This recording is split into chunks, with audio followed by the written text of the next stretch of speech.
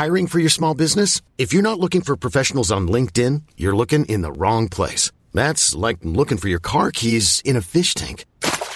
LinkedIn helps you hire professionals you can't find anywhere else, even those who aren't actively searching for a new job but might be open to the perfect role. In a given month, over 70% of LinkedIn users don't even visit other leading job sites. So start looking in the right place. With LinkedIn, you can hire professionals like a professional. Post your free job on linkedin.com/achieve today.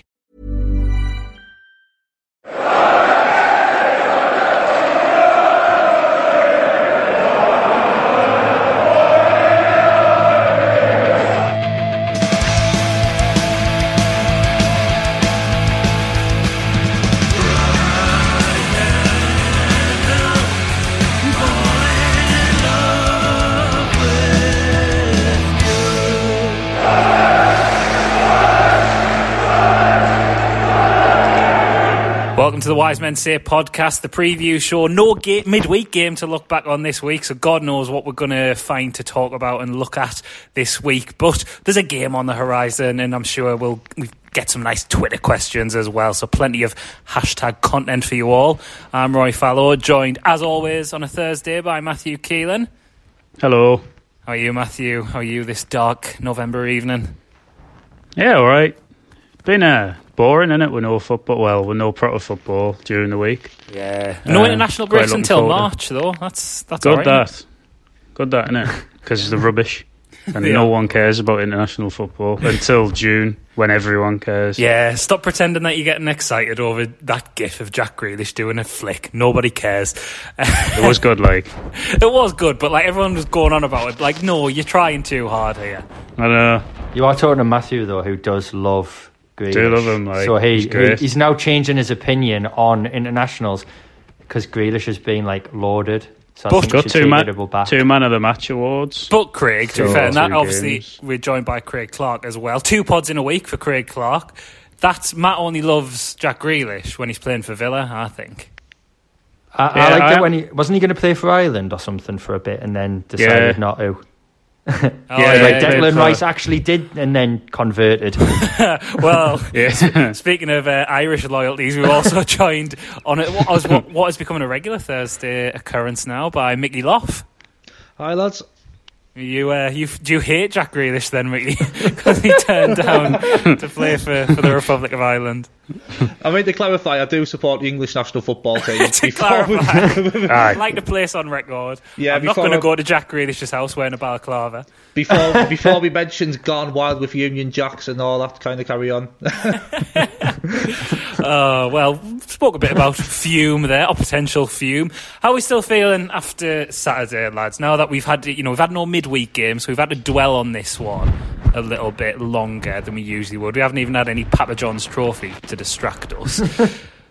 Is everyone, because, Matt, people were saying after the thousands of people, a few people on Twitter said that we were quite measured on the reaction pod and we weren't too fuming. Well. Are you more fuming now, though, or are you still feeling a bit philosophical about it? Really, I think it's been affected by not being able to go to the match and that, because I do seem to get over it, a little bit quicker than I would have in the past, but I'm not still fuming about that. It's Thursday. I was over it by Sunday. Well, we were crap, right? The game was awful. We were rubbish, and we deserved to get beat. But Jesus wept. Like, it happens. people go through bad patches. Like, teams go through bad periods of form. It happens. The best teams do it. Man City have had a nightmare start of the season. They've been rubbish.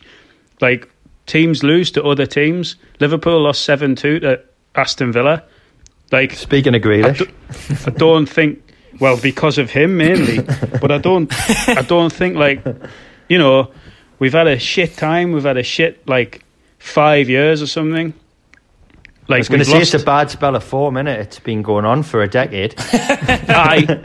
But we've had worse times in recent years than this to get fuming about. We've lost a couple of games and it's been rubbish, and I agree it's been terrible, but dear me.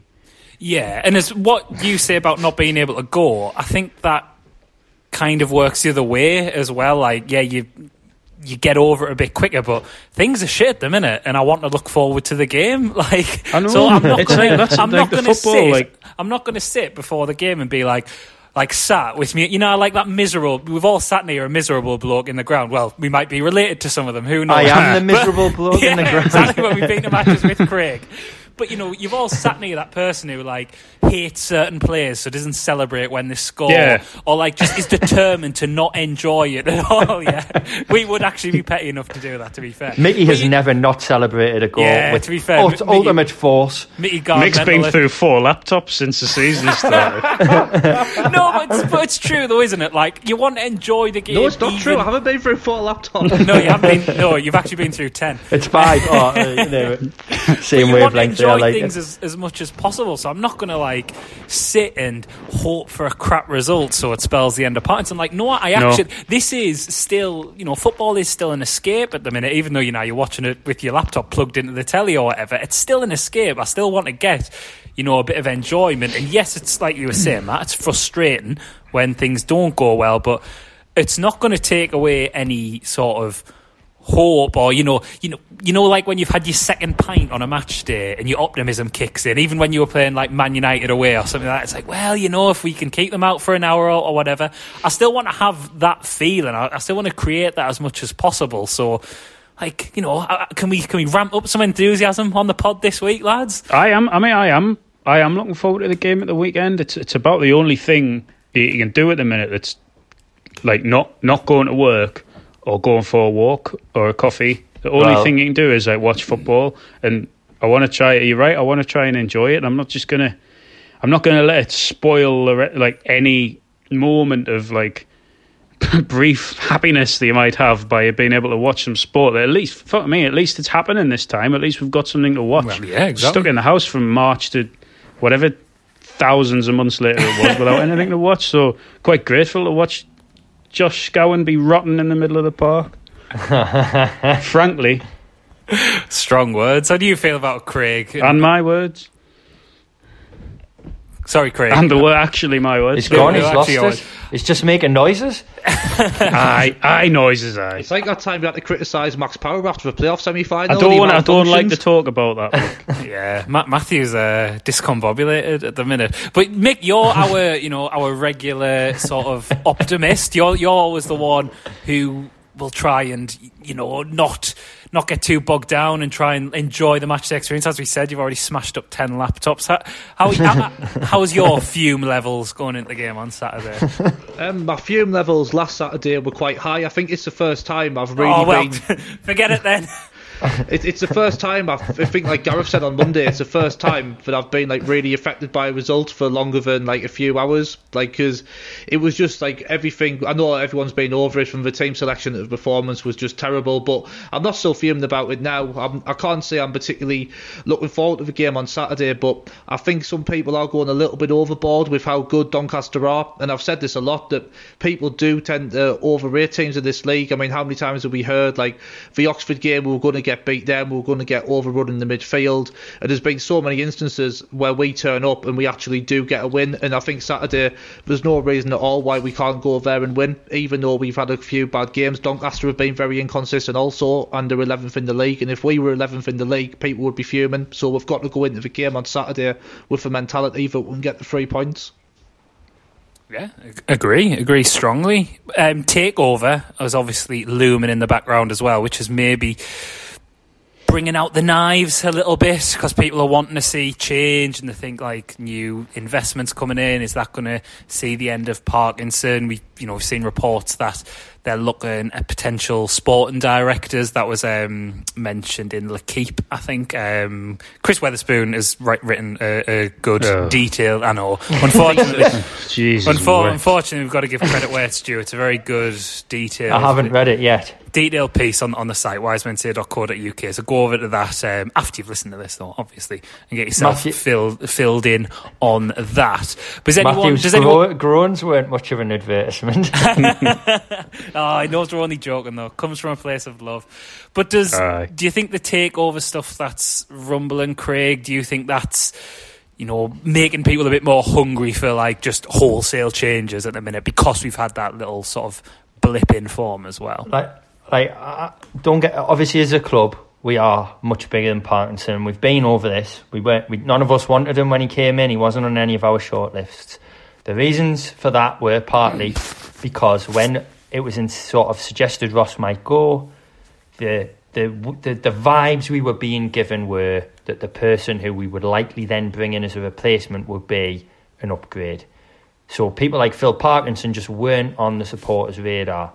And I think people are falling into a very similar trap now. And I sort of said this on Monday, and I'm not being defeatist and I'm not diminishing the size of the club. As a football club, we should be able to attract the top sort of echelon of manager in League One terms. But, one, we haven't been taken over. Two, if we are taken over, we have no idea what the motivation of this guy is. We don't know anything about him. We don't know what his plans are. Things like the sporting director stuff, it's all talk until it happens. The fact of the matter is, things can get worse. That isn't being negative, it's just saying, look at Phil Parkinson, look at his record, think about who you could end up with instead. You just don't know who they would be considering. Also, the idea that a new owner is going to mean, all right, say we did get a sporting director, you don't actually know that who this person's going to be, what their agenda is. We've been down this road before and it hasn't worked. That doesn't mean it won't work again if you get it right. But for the time being, as far as I can see, and there's absolutely nothing to suggest Parkinson's going anywhere. I think Gareth got it absolutely spot on Monday. We were in a much worse spell of form last season when he came in. If the club weren't going to sack him then, they're certainly not going to sack him when we're in the top 6, top 7. But with sorry, go ahead, Matt. No, I just sort of just on that as well. Like the takeover, any potential takeover, it doesn't mean that we're just going to go out and buy. You can't do that anyway. So like, your hands are tied to an extent. And what sort of manager would you be able to attract, even with money in inverted commas, because we can't really spend it because of the wage cap thing that's on and the salary, whatever it is, the salary cap. So even with new owners, like, what I think it's sort of a bit clouded in what people actually want, because it's all, if you're in the Premier League or whatever, great, your new owners, like when Newcastle were going to get taken over and didn't, and they were going to get all of Paris Saint-Germain's side, great, you can go out and do that, you can go out, but you can't do it at this level because of the restrictions you're working under. So it's all very well saying you've got to, get a higher class of a manager, but is that going to appeal to a manager to come down to League One and not be able to spend any money, no matter how much is sitting there? Is that going to be something that you're going to be looking at? Decent-ish Championship managers. That's probably what it's going to open up to. And to be honest, I was trying to think there, like, who would that actually be? It's not probably going to be anyone who gets the pulses racing. You're probably going to go back to maybe a Jack Ross style manager and maybe go down it feels a bit weird talking about, because Parkinson, I agree, I don't think he's in any immediate danger. I think maybe another couple of bad results, and coupled with new owners, that could spell the end of him, because the main reason Parkinson didn't get sacked before, well, maybe not the main reason, but a significant factor was the current owners couldn't pay him off. If this new ownership's coming in, the money probably would be there to pay up his 18 months remaining. So I get that, but you probably are still going to have to go for a sort of young, more ambitious manager, or a Paul Cook type maybe, but I think Joe Royle, your Joe Royals of this world, perhaps. All the classics. Maybe Gareth Ainsworth even. Who knows? Yes. I'd rather have Gareth Barker. The dream. Sorry, Mick, what were you going to say? Yeah, look, I do understand like the frustration, because like, who do you direct your frustration to when you go on a bad run? It's a manager. It's always a manager. And I do think that Parkinson, he is kind of symbolic of this ownership, and kind of the League Oneification of Sunderland almost was kind of secured the day we appointed Phil Parkinson. And I think a lot of people see Parkinson as being very much kind of as one with these owners, and the kind of lack of ambition around the club. So I can see why a change in ownership, even if it is just a reshuffle, I can understand why that would bring fresh optimism. But I also agree with what you have been saying. I think we can all agree that Phil Parkinson is like a symptom rather than the cause of the situation that we're in at the moment.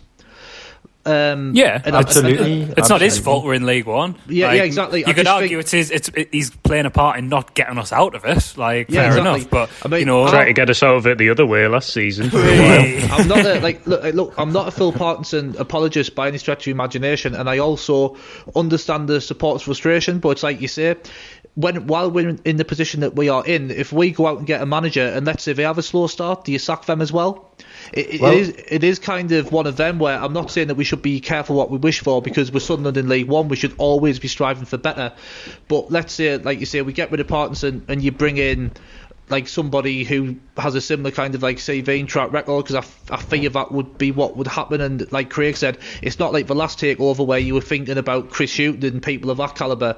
You're now thinking very much like kind of Paul Coote is about the best that you get, and I would welcome someone like him coming in, don't get me wrong, but it's not like such a dramatic step up that I would argue that like Parkinson must go immediately. Well, I think the other thing is that I think we've been through such like a mill of new managers that getting a new manager has now become getting a new owner. Like that's the new solution to the problem, is let's get bought out again. Now, you know, great, you've got to give anyone a chance who comes in, right? And say someone does come in the next few weeks, great. It's not a magic wand, just like a new manager isn't a magic wand. It's going to take time. And in some ways, you kind of, unless things go disastrously wrong and we're like 10th, 11th, 12th, then you've got to start thinking the manager really, you know, has to go if we're in that position at Christmas. But if we're in the top 6, you need to sort everything out behind the scenes and then look at who you want to be your man to front that. Yeah. Because it's got to be a substantial sort of systemic, structural change in the background. It's not just, oh, we've got a new owner, that means everything's okay. Because we've been told by the current ownership lots of things that sound good. Well, look at recruitment, like over the last summer. Like, you know, we brought Bailey Wright back in, who was here in January. We've had a downgrade on our goalkeeping situation with John McLaughlin leaving, and obviously Remy Matthews has come in as mainly the number 2, but with Burge starting, that's definitely a downgrade. Our best back 3 is players who were here last season. Fair enough. That's probably one area we didn't need to strengthen, because I think there's some ridiculous stat like when we've played Wright, Flanagan and Willis together, we haven't lost a game when we played them in a back 3, which, given that Bailey Wright came in January, could probably tally. But, you know, it's still Denver Hume at left back. It's still Luke O'Nien at right back. Again, not digs on them as players. You know, there is a bit of depth around them with, you know, McFadden in, for example, but he's dead now. It's still Grant Ledbetter in midfield with Scowen and Power mainly as the 2. We haven't really added Dobson, and he's been here for over a season now. Exactly. Only, you know, O'Brien and Graham have came in up front, and they've been poor. They've been really poor. A pair of planks. Yeah, like they've been. As I said on Monday, and I'll stick by it. They have been. No, O'Brien, maybe showed some flashes in his first couple of games, but then he's looked rotten, to borrow Matthew Keelan's phrase. And Graham just fine, mate. Use it. Oh well. I'll tell you what. If you want to be quoted by a weird website, I'll tell you what's made me more fuming than I was a few days ago, and it's just got me more and more angry, is that Parkinson sort of blamed Greg for not getting anything from the game. And it's like, did you see Graham miss from on the goal line the week before, mate? Yeah, like, it's really so weird. He gets off scot-free because he's your signing. Is that how it works, is it? I think it's worth, I know it was kind of touched on Monday, but we said on the preview pod, I think it was after the Rochdale game, that don't read in too much to his comments. Rochdale was kind of fair enough to defend his players, given that, fair enough, we played shit on that night and we just got beat off Portsmouth. But after another defeat against MK Dons, it was, that was a defeat, whereas Rochdale was a draw. It was a much, much worse performance. I think that was the time where he needed to come out and be a bit more aggressive, and could have maybe not name names like he did with Greg. I think that was quite poor. Well, that was the problem, isn't it? Yeah, it's like, exactly. If you're going to do it, make it a collective criticism or shelves. That's what he should have done. He should have came out and you know? said, as a collective, they weren't good enough. He should have taken his part of responsibility, but he actually didn't really say anything, and he was a bit mealy-mouthed in his comments. I agree with that 100%. But I don't know if you saw Lyndon Gooch talking, where he actually spoke really well, like, I can't remember he got asked I think he got asked about chances actually, and he was like, no, I gave a stupid foul away for the first goal, totally on me, that's not good enough. And I was listening to him thinking, that's more like it, that's what you want to hear. He sounded quite motivated, to put it right, whereas with Parkinson's comments I was a bit like, and again, you can't read in too much to what they say in the media, you might have given them a massive bollocking behind closed doors, but that was a defeat the MK Dons won, where he needed to give the fans a little bit as well. I think he needed to be a bit of a dar, to so to speak. Do you know what I mean? He needed to feel you need to empathise with the fans sometimes, and that was a time to do it, is the point I'm making. Yeah, I agree. I think another source of irritation when he was talking on Saturday as well was when he kind of talked about a general trend and then applied it to the game where it wasn't really applicable. So he talked about the chances we created, and yes, we missed a golden chance through Will Grigg, but other than that, did we really have any golden opportunities? We didn't create a great deal, I don't think, on Saturday. And you missed a couple of chances, but there was the one Gooch could have put away in the first 3 minutes, I think. But you're right, Mick. We said this on the reaction pod, that it took until MK Dons went 2-1 up for us to really play on the front foot. Yeah, and I just think that's not really good enough, as I say, to kind of hide behind what we've been doing in general, because I understand what you're saying. It's been really frustrating this season, the amount of chances we've created, and I was on the show a couple of weeks ago praising how good our XG was in this league. But like I say, you've sometimes just got to come out and, like you say, just be a bit dark, call a spade, say that the collective's not good enough, and state a determination to put it right, rather than just kind of hiding behind an individual player miss and talking about something that was basically a fabrication based on what we did on Saturday. I think even if the performance could have been in any way deemed good enough, a result like that at home just simply isn't, and you've just got to acknowledge that. And I think what we end up with is a bit of a problem, where he was doing similar last season when we were at the real depths of the barrel, when we were sliding down the league, drawing at home 0-0 with Bolton and all that kind of stuff. He was very much the same. It was the same. In fact, I remember criticising him in his post-match because he wouldn't even look at the interview. He didn't seem to be looking the interviewer in the eye. He just looked shifty and like he was really uncomfortable with having to deal with answering questions. So in some ways, we should have kind of come to expect this by now, in a way, which is quite a shame. Yeah, I think I've probably come across I wasn't bothered about that we lost at home to Milton Keynes on Saturday and that. Just to clarify that that really isn't what I meant. Aye. All right, aye. Wait, no, but I was really pissed off at the time, and I think. It's the performance was unacceptable, and the team selection was unacceptable. The whole day was just a bad day. But for me at the minute, and I think I would probably have felt completely different if we were at the match. And I know I've been over and said that, but I just think I don't know. I feel a bit weird about it. I just feel getting carried away. We're sixth. It feels like plenty of time to sort it out. Yeah, it feels like people are trying to contrive a situation that's not quite there. I think, and part of that is because of what Parkinson. He had that bad start. That's always going to be in people's minds.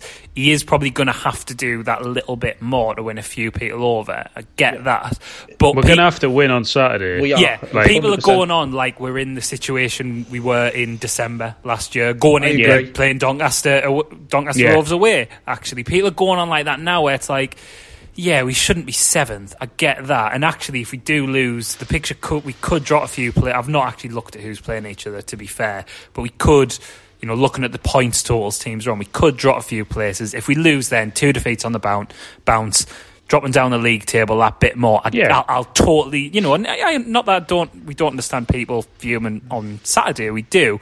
But you understand the knives being out maybe a little bit more, because it's all expectations, isn't it? When Arsenal fans would fume about only finishing 5th, that's because they are used to being in that top 4, and some League One fans might look at us being like, well, put a couple of results together and you're knocking on the door for 2nd, but we're Sunderland in League One, we shouldn't be in this division. It's all about the expectations that are around the club. I do understand. However, sorry Mick, but however, if we win on Saturday, we're right back in that promotion picture and we're knocking on the door. And yes, it doesn't undo that MK Dons result, but people are going on, I think, a little bit...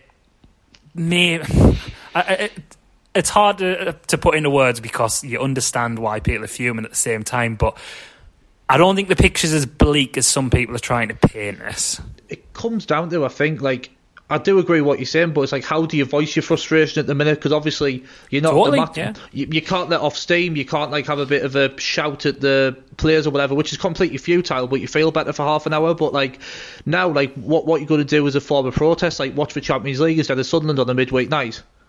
Like, you know what I'm saying? There's no real way to get your anger out there and convey that. So I can see exactly what you're saying, but I think, like, the point we keep making, and I want to keep making it, we're not digging out any fans for being annoyed at the situation, because we're annoyed, but I agree with that. That's what I was trying to say. Well, the thing is as well, though, it's like, we've been in a much worse situation last season, and he didn't get sacked. I'll come back to it. Why is he suddenly going to be under more pressure at this stage, where we are in the league, compared to where we were after his first however many games?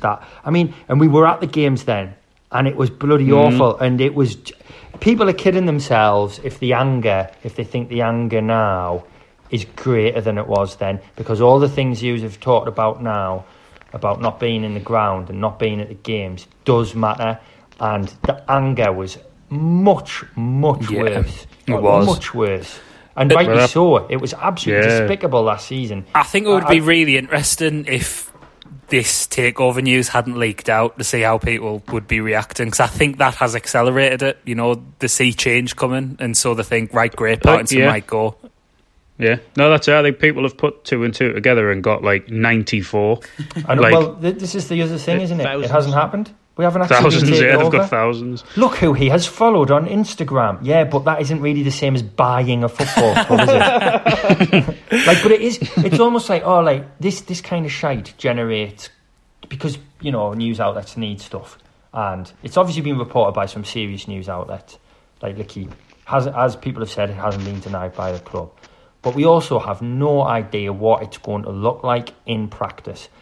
As I said on Monday, and I'll repeat it again, Charlie Methven has had the biggest say in the running of the club, probably, in terms of he's been hands-on and, involved a lot more than many others, despite having the smallest share.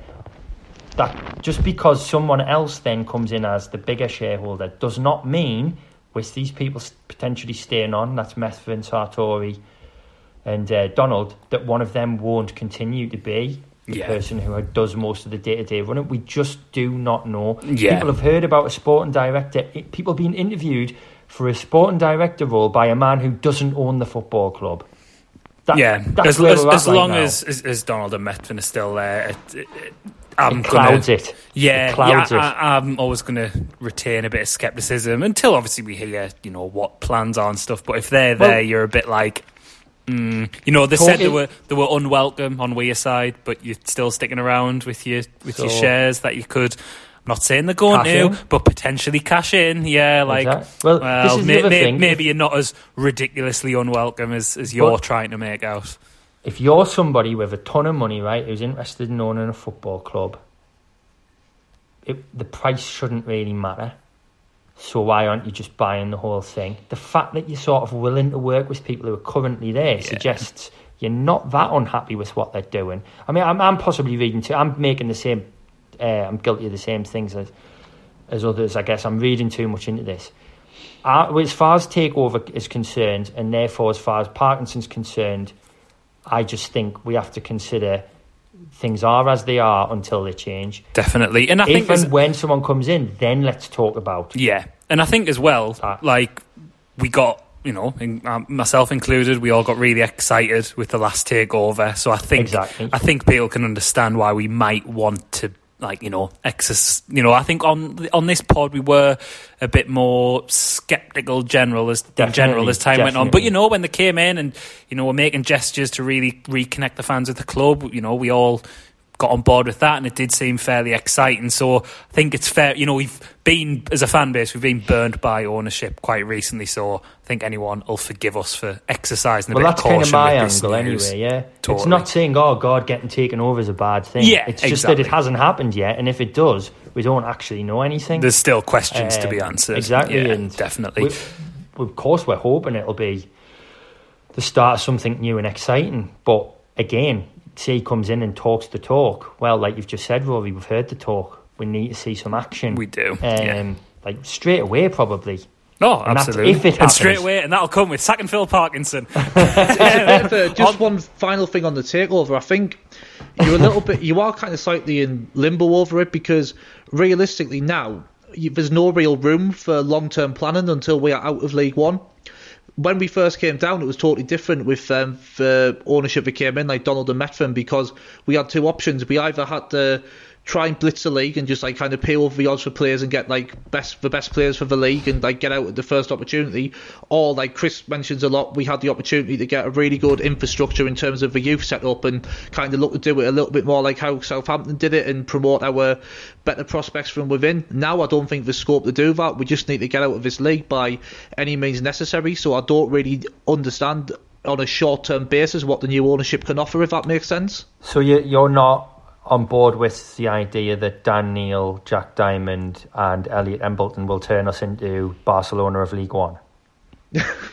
Not quite. I'm just after, like, I'm exaggerating a bit, but Yep. No, you're not like, on board with the idea that there are young players Keep there the team who... selection crack for the second half, because It all depends what plans George Reynolds has. Apologies, I you am, won't hear like- from me again. Like, look, I am very encouraged by the way the under-23s have started this season. Nick, what for did I instance, just say? it's We're much keeping better. this for the second half, man. Come Right, on. hey, man, I'm not talking about selection, I'm talking about the under-23s. We need to go to a break. We've been gone on for ages. Matt, you were going to say something, then we're going to a break. Let's wait and talk. Yeah, but I was going to say that it depends what plans George Reynolds has for the club. See, that's why he was allowed to talk, Mick, because I knew it was going to be something like that. This is the chemistry you develop. Get me a Matt in midfield, then we can start dictating things. Right, we're going to go to a break. When we come back, we're going to look at Doncaster Rovers and maybe rant about team selection, and we've got some Twitter questions as well. Ryan Reynolds here from Mint Mobile. With the price of just about everything going up during inflation, we thought we'd bring our prices down. So to help us, we brought in a reverse auctioneer, which is apparently a thing. Mint Mobile Unlimited Premium Wireless. How to get 30, 30, how to get 30, how to get 20, 20, 20, how to get 20, 20, how to get 15, 15, 15, 15, just $15 a month? Sold! Give it a try at mintmobile.com/switch. $45 up front for 3 months plus taxes and fees. Promo rate for new customers for limited time. Unlimited more than 40 gigabytes per month. Slows full terms at mintmobile.com. Since 2013, Bombas has donated over 100 million socks, underwear, and T-shirts to those facing homelessness. If we counted those on air, this ad would last over 1,157 days. But if we counted the time it takes to make a donation possible, it would take just a few clicks. Because every time you make a purchase, Bombas donates an item to someone who needs it. Go to bombas.com/ACAST and use code ACAST for 20% off your first purchase. That's bombas.com/ACAST, code ACAST. Hi, this is Darren Williams, and you're listening to the Wise Men Say podcast. Welcome back to the Wise Men Say podcast. Before we look ahead to the game against Doncaster Rovers on Saturday, just to remind you to go to fromtheterraces.co.uk, use the discount code WMS10, get that beautiful looking overshirt that's just launched, or that lovely Mowbray jacket that'll keep you looking dry and keep you looking sexy at the same time when you're cutting about when the pubs are hopefully reopened in 2 weeks' time. And with a discount code with 10% off, what more do you want, lads? Don't forget the basket. Oh yeah, don't forget. I love that, Craig. I love the basket. I was out for a run listening to Monday's pod on like the next day, and when you were mentioning basket, like nearly had to stop because I really enjoyed it. I don't know why. I just enjoy the way it sounds quite a lot. Gareth Basket. Gareth Basket, Yes. Yeah, very nice, very nice. Very posh. Yeah, from the terraces.co.uk. Discount code WMS10. That'll get you 10% off your basket. Yes. Now, Doncaster Rovers, lads, managed by Darren Moore. He seems like a nice man, Darren He Moore, doesn't he? I was thinking that, actually, just how nice he seems. And I mean, he did a canny job at West Brom, to be fair to him, didn't he? I mean, he should go back. Bilic is doing shit, to be honest. Yeah. He was, and it's going to be a shame that we're going to make him cry on Saturday, and we absolutely do over his little slugs. It was mentioned early in the pod as well. Doncaster are 11th, pretty indifferent form, despite the start of the season fairly well, or banging in a few goals. Last 5 league games, 1, 2, lost 2, drawn 1. Those the two losses and the draw, being their most recent games. A 2-2 draw with Wimbledon with a last minute equaliser. That's a bit have-a-word, isn't it, Matt? Well, we lost to Wimbledon on Saturday, so... Oh, well. Very good. That's a lovely bit of work. Yeah, it was last minute, that, wasn't it? And I think we've played Wimbledon several times and they've always been crap. So I think... And they always seem to finish 21st. So I think that's not a good result. And I think they lost at home to Crewe, playing their second ever away game. Lost to Plymouth as well. Lost to Plymouth. Plymouth, who were doing quite well on. I watched Plymouth on Monday night. I played Portsmouth at home. Plymouth were right. Probably unlucky not to win that. Actually, haven't Plymouth 2-2. Got quite good home form as well? Which I know doesn't count for much when you don't have fans in, but still. No, but they look good against. They did look good against Portsmouth, and probably should have won that game, I think. But I don't know. I think Doncaster. I've not seen them play. I don't know who plays for Doncaster. Rhys James, Matthew, come on. And I'm just looking at their... But he's just a man. Well, I'm looking at their club website, right? My favourite thing is that a number of the players don't even have photographs. They're just a red silhouette. I think we've got a bit of that, to be fair. Yes, I love it. It's so League One. Like, randomly scattered through the squad is like the addition of words like out on loan and in on loan. Except some of them who are in on loan don't have in on loan written next to their name, which I just think is very cryptic. It's like, why are these ones brandished? To go back to their form briefly, though, before they went on this little 3-game winless run, they did beat Ipswich 4-1, and they beat Portsmouth as well, who I know Ipswich didn't look great against us, but I think they beat Ipswich 4-1, and Portsmouth, we got beat off them recently, to be fair, so shows they've got something there, and I guess it's two sides coming into this in quite similar-ish form as well. If you look up, obviously the defeat for us as well, so the recent draw against Rochdale and recent defeat against Portsmouth. I don't know. I think that could make for quite an interesting game. That both sides are probably looking at this as, I know, still fairly early in the season, but a bit of a must-win for both sides, isn't it? Yeah. I wasn't sure who was going to reply. Sorry, I was looking at the league table. It's like a roundabout where everyone's waiting to give way. No one knows it. Everyone was too polite there. It was nice. Just having a lovely look at the league table. That was distracting me. Sorry. No. I think you're right. I think I certainly think that we have to win the game for Parkinson more than anything else. Just to just for him, not for the fans or the club. Just so he has a nice day. Phil. Yeah. So he has a nice day. Yeah. Well, I don't want him to go all the way to Doncaster and not have a nice day. You have to drive the bus there and then drive the bus all the way back if he wants to get the feathers. Yeah, well, he'll have a stop off on the way, but no, he won't at the minute, will he? Oh God, he can't even do that. Can't even have a stop off at like some. No, I was thinking, like a stop off at like a ropey, like working men's club or something like that, like a weird, like Frankie Wheatley's bus or someone like that would do. I thought it would be something like that. Doncaster, not really sure on. Before we recorded, Craig, you mentioned something about their style of play and how potentially that could suit us. Well, just from what you've been saying as well, I mean, look at the team. Well, weirdly, the teams they've beaten would suggest actually we're one of the ones who might fall to them.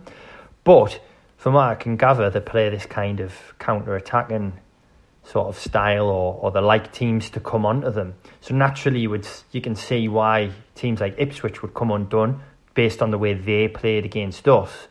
Possession football. Like, you can see how a team... When we played Ipswich and when we've played other sides, when we dominate a game, it's not because we're relentlessly sort of throwing players forward. We choke teams. Yeah. I know MK Dons did kind of counter on us because, well, the midfield and defence were just standing still. But if we've got a proper back three... like as in we're not playing Willis with like 50% fitness or 09 who isn't a centre back. We'll suddenly look, I would have thought, much more comfortable in that regard. They're just a team in the middle of the league. There just doesn't seem to be anything specific to me to worry about. I'm sure they have one or two players who can cause problems in the way that any team in this league can. You know, you randomly come up against them and think, oh, he looks all right. The number 10, I think it was, for MK Dons, for example, who'd we been linked to, he looked quite tidy. So did Cameron Jerome. Well, we've come up against him many times at a higher level. He looked good on the pitch and on Twitter when he was taking the piss out of us. Yeah, quite funny that, to be fair.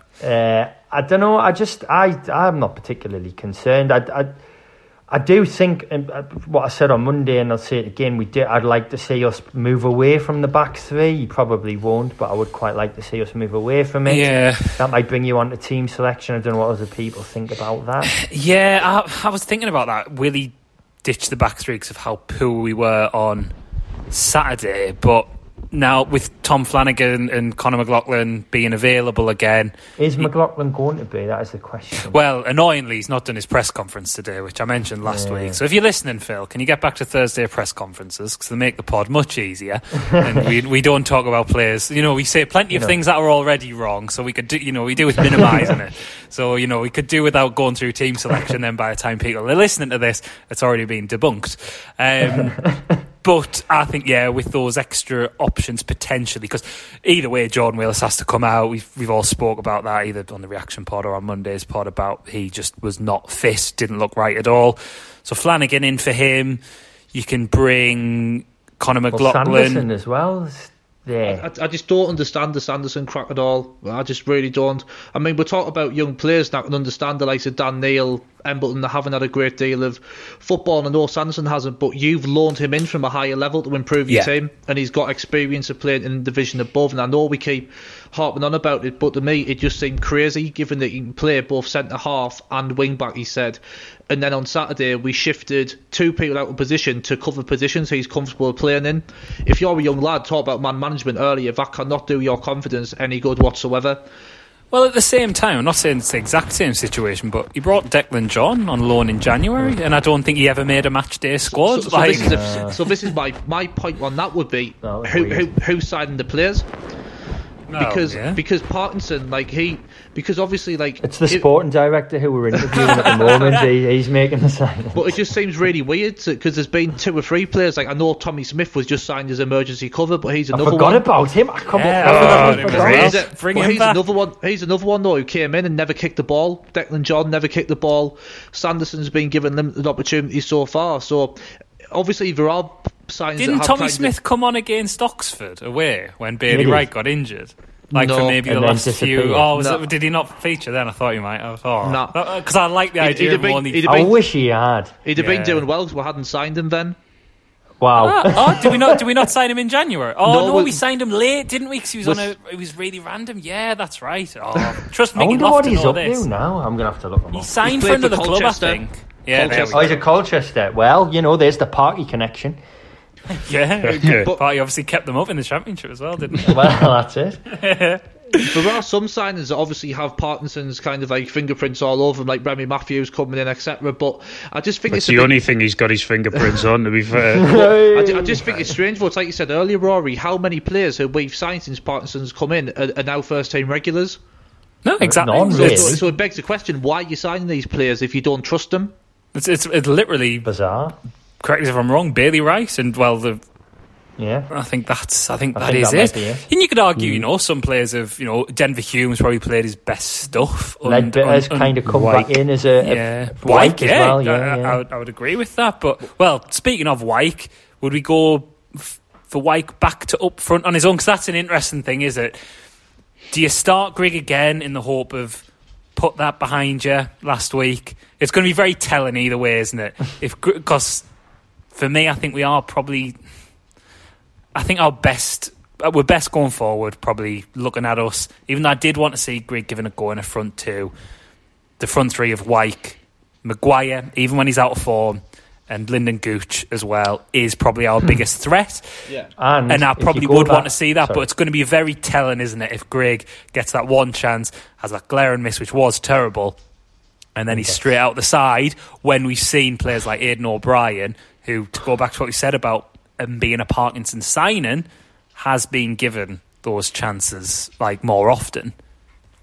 Well, I think, I'll just address your first point first for you. I like that front three, and I also like, going back to the young players discussion, the opportunity that gives, I think, players like Diamond and Embleton to maybe play in a role that is more comfortable for them. And also, like, Diamond, for his faults when he's come on as a substitute and stuff, or when he started, he has been playing at wing back, which isn't his position. And I think some of the errors he makes in terms of his kind of ball retention become less of a problem if it's higher up the pitch. He looks like he can run at people, and we don't have many players like that in the squad. So suddenly, if you're playing the front three, you're getting someone like him as a bit of a wild card. If you're playing 4-3-3, which would be my preference, Embleton can also come in potentially as a creative fulcrum in the midfield. He gives you something different. I also think it makes the midfield three, that if we were to use that we have used now, suddenly has a different complexion if you go four at the back. I think having Leadbitter sitting deep in front of a back four is less of an issue. Absolutely. And it kind of releases the other two players. Now, if he doesn't go to a back four and he continues with what he's got, I agree. I think unless he changes the system back to that two flank and the forward, and he just drops Grigg and plays, say, Graham, I think it's... Yeah, that's probably more telling. Grigg, I think that's a really good point, though, Craig, on the back four thing and Leadbitter dropping in, because the only reason to play three at the back, it does have its merits, don't get us wrong, but to keep persistent with it is the way it utilises our fullbacks, or our best fullbacks, that is, or nine, and especially Denver Hume.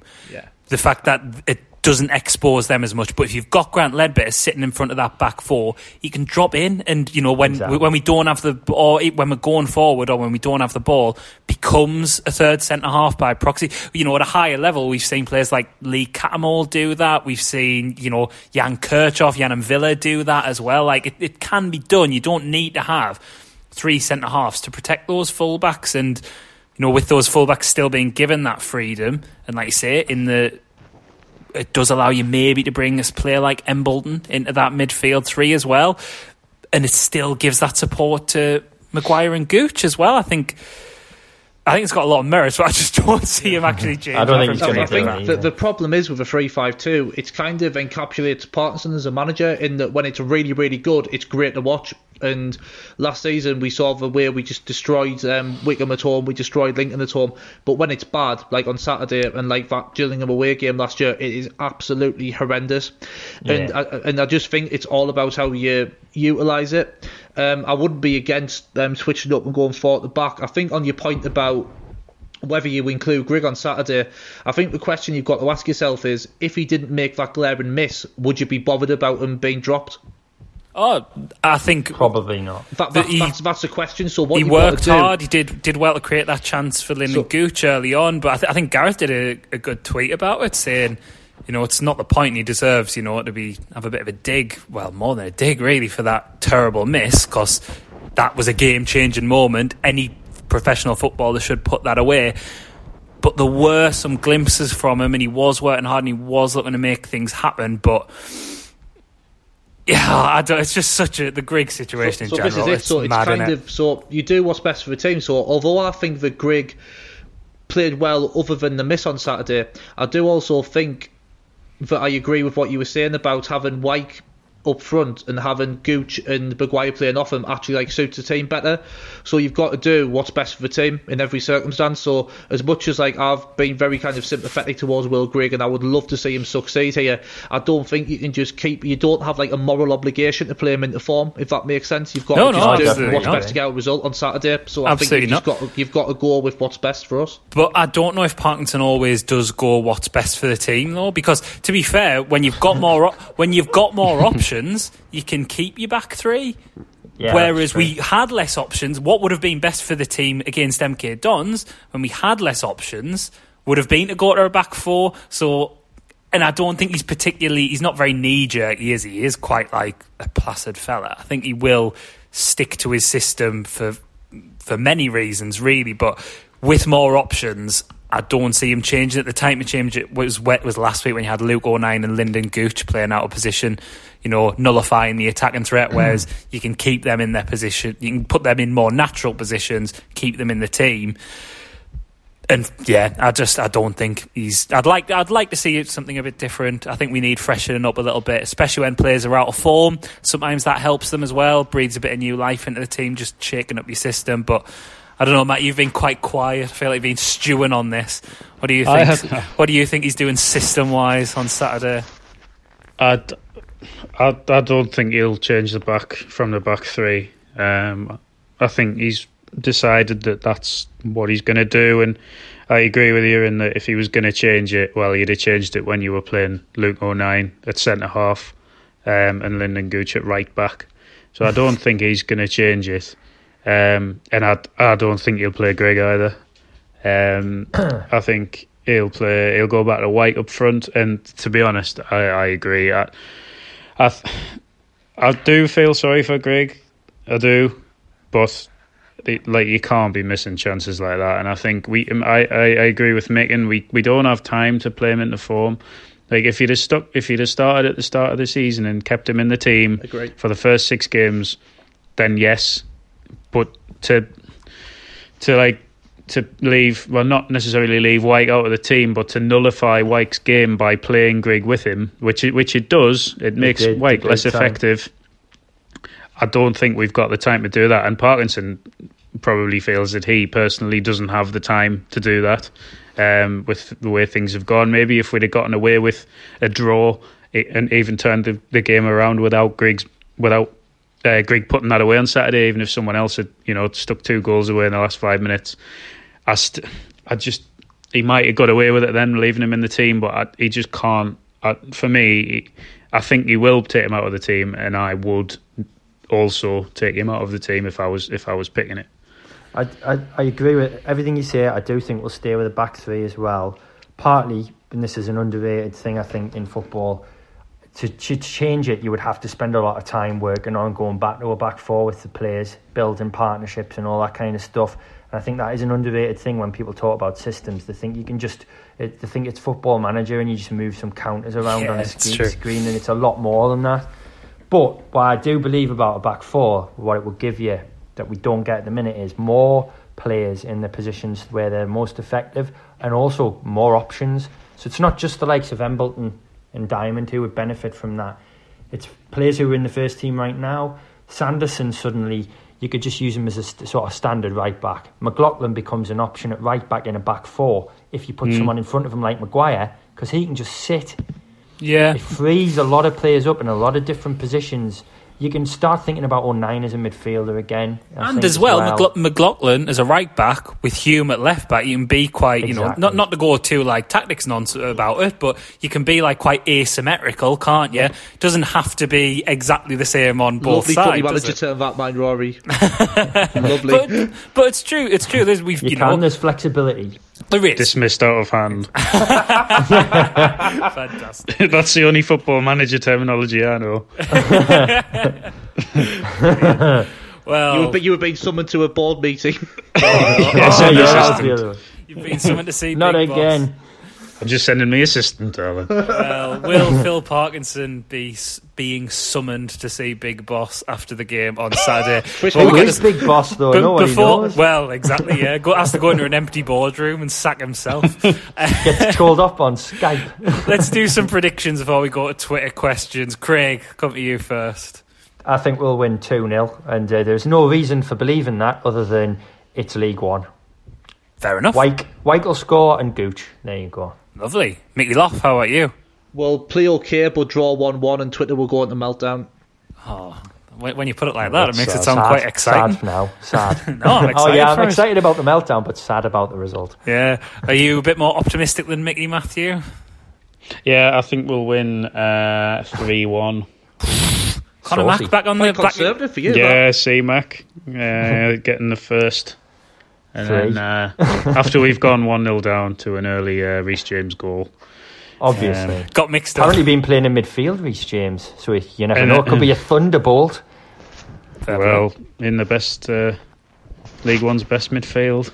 Well, obviously they're the team we're playing this week, so they're the best midfield. Well, I'm hearing things about Ben Whiteman. Well, right. What do you know about him? Ben, just a man, as far as I'm concerned. Well, there you go. But he's going to be on the losing side. I'm going to say he's going to get sent off. He is. He's going to get sent off as we win 2-0. I agree, Craig, on not just scoreline, but Charlie Wyke. And how about Will Grigg coming off the bench and wrapping it up? The redemption. Spicy. That's really spicy, that. This is where the run starts. Right, before we run out of time, because I've been gone on for a while, we've had a few Twitter questions sent in. Let's go through a few of these. JR at Jake1602 is asking us, how do you think each of the first... we won't go through each, but each of the first 11 would handle a night out in Sunderland? So I'm going to rephrase the question slightly. Bit of a standard question, to be fair. Not the most creative question here, JR. But who do you reckon would be good? Who do you reckon would be good value on a night out in the current squad? Maguire. Hey, Matt. Maguire, Max Power. Yeah, a couple of votes for Maguire there. I'm going to agree. Underrated, maybe. What about maybe Conor Wyke? Mack? What about Mac? You love him? Wouldn't you want to go? I love for him, a pint but with him? I don't think a night out for him. I think more like a few pints on a Sunday afternoon. I think you're right with Wyke. Like Wyke's definitely an underrated pint. Wyke with Power as well. Good double act. The two lads that don't go out that often together, but when they do, it's like chaos. Yeah, I reckon with Luke O'Nien, you'd have a Will Off in between the situation. Where they're bullying him into taking drugs and stuff, and then he'll and then you can just imagine Luke O'Nien stood outside Cooper Rose, mummy or ambulance.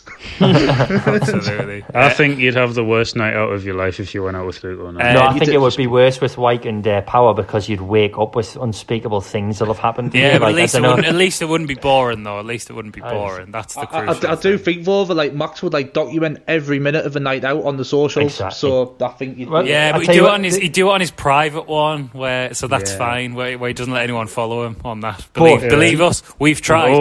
None of us have mentioned Danny Graham here. None of us have mentioned Danny Graham. Danny Graham loves a pint. Come on. Well, I don't like. He's him. not boring. He's not boring. boring. I don't want to spend time with him. He's clearly too not boring. That's the thing. That's partly the issue. But now that I'm into this Wyke Power idea, which would definitely be the bad thing in Peep You want to be careful how you say that, Mike. The bad thing. The bad thing in Peep Show. Yeah. Remember?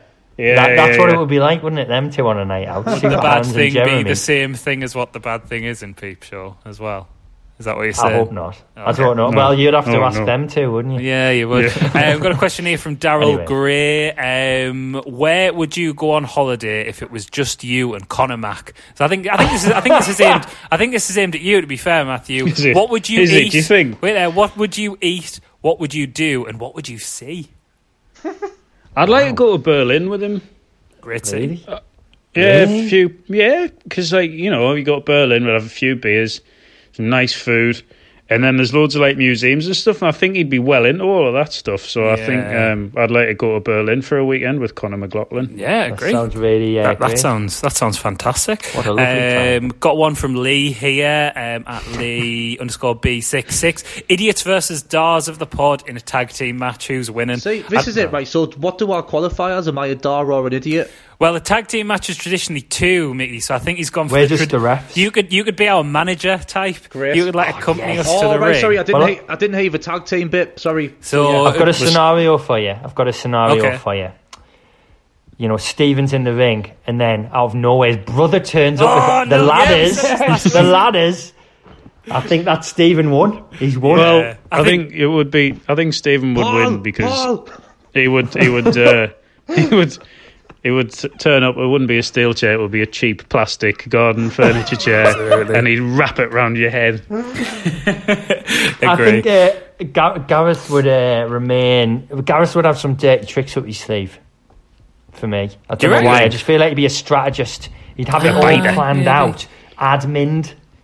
In fact, he might write the script for this particular match. He might write the script for it. Yeah, definitely. I'd see him I'd see Gareth as the manager type, with Stephen being like the wrestler. The Steve Austin. Steve Austin, yeah, exactly. The parallels are there. Stephen even has a beard sometimes as well. He could get it into a little goatee, start bashing some cans together and stuff like that. I think the idiots have got this one, because I think that Gareth and Stephen would start bickering throughout the tag team game. Oh, good point, actually. Yeah, I think me and Matthew would definitely be more of a team than Gareth and Stephen. Yeah, distraction on the sidelines from Gareth. He's trying to get Stephen to tag him. Stephen's drenching himself in Budweiser or whatever, doing his Steve Austin shtick. But maybe it's a disqualification then when Paul comes with the... yeah, but maybe, referee gets knocked out, all the usual sort of cliches. But yeah, it would be... I love how iconic those ladders are. I don't think I've had a chance to say that yet on a podcast. Should have said it on Monday, really, when I was talking to Stephen. Yeah. I wonder if he's taking his lad at a Doncaster modern stadium. So. Good luck charm. He's been a good luck charm. Need a cherry picker to get into there. Yeah, he would, wouldn't he? I don't see how he can go about that one. Couple more before we go. Gary Jerry sent in quite a few. I'm going to pick out this one. Who would be in the Wise Men Say five-a-side team? Well, us four. Us four, obviously. Just picked it. Yeah. We've got to let Gary Foster in. Actually, I was going to say Gary Foster would probably be the other one. Well, there we go then. He's brilliant in five-a-side. Gary Foster. People think we're joking, but he dictates the play. There's going to be absolutely raging that we haven't included in mind. Who will? Stephen. Well, I've never actually played with Stephen. Stephen only played five-a-side with us once, before lockdown, so I can't judge his ability. Yeah. So us four and Gary and I'm Foster. On this podcast, so I'm picking. Yeah, with I'm dropping him. There we go. Nice. It's harsh on Watto, but well, he's not really part of the team, though, is he? At the same time, Pat will get him in as well. Well, you would have thought. Gary Foster just got in there because he's the what's it? You're right. He dictates the play. He did. He's it's his birthday in a few months. I know. Exciting. A few months. To be fair, he's good at bombing up and down the pitch as well, isn't he? So. All right, yeah. Right, I'm going to end on this one from Hazy, which is: would you rather be a dog or a cat, wild or domestic as well? Interesting little twist on that. I want an answer from everyone for this. Craig, you first. Matthew first, I feel like. All right, come on, Matthew first. Also, does Mick actually? So. A domesticated dog, because you just get to eat treats all day and go for walks and do whatever you want. Yeah, and no one ever tells you what. Well, I don't tell him off. Oh, people do tell dogs off. Some people are harsh. What about you, Craig? How do you feel? I'd probably be a cat, because you get all the good stuff and your independence, where you just go to other people's houses and get fed by them as well. I agree. Yeah, cats, you just sleep all day and don't have to do anything. You don't even have to bother with walks and stuff like that. You can just be like, nah, I'm going to sleep for 18 hours. And anyone daft enough to own you is letting you in and out of the house. They're feeding you. They clean your crap up. I know people do that for dogs, but dogs have to stay on a lead. Yeah, cat, you can just go and who knows what they're getting up to. What about you, Mick? Cat or dog, wild or domestic? No, domesticated as well. I don't want to be. You could be a lion if you're non-domestic. No, wait, okay, I'm being that. Right, I'm a lion now. Right, Mick, what about you? Are you a lion? I'm going or a lamb. I'm going domesticated dog, because everything's just the best thing ever. Every day is the best day ever. So other than the possible side effects of living your life as Luke O'Nien, I can't really see any downsides. Very good. What would you want to be, really? What would you want to be? Best thing ever. Hopefully Saturday is the best day ever Hopefully Saturday is the best day ever when we absolutely smash Doncaster Rovers at the Keepmoor Stadium. Darren Moore might be a nice man, but Parky's going to break his thumbs and do him over and see off those little slugs. Yeah. Well, yeah, he's not going to break his legs. He's going to break his thumbs. Just breaking Darren Moore's thumbs down. Darren Moore would absolutely batter Parky. Yeah, he would actually, wouldn't he? He would, yeah. Is Darren Moore the hardest manager in League One? He could be. I don't know a lot about them. Steve Evans for me. Steve Evans, Paul Lamb. Actually, I bet Kenny Jackett's quite handy. I bet he's nasty. Yeah, he knows I reckon he knows people. Yeah, he does. Well, before we liable any managers, because we were getting there, I think we should probably get out of here. It's shit after losing to MK Dons, but hopefully the lads are going to put a smile on our face. We're going to be beaming like Luke O'Nien come 5 o'clock on Saturday night, and hopefully it'll be a lovely, lovely, lovely smiley reaction pod on Saturday night as well. Thanks for listening.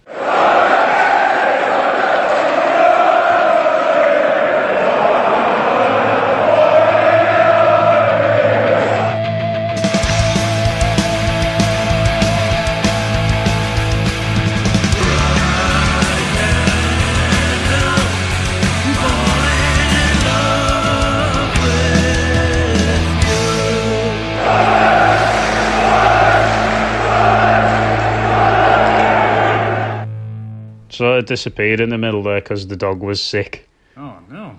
Oh, nice. He must have It's been all sick right. at the thought of watching Sunderland play. Becky cleaned it up, so. Oh, well.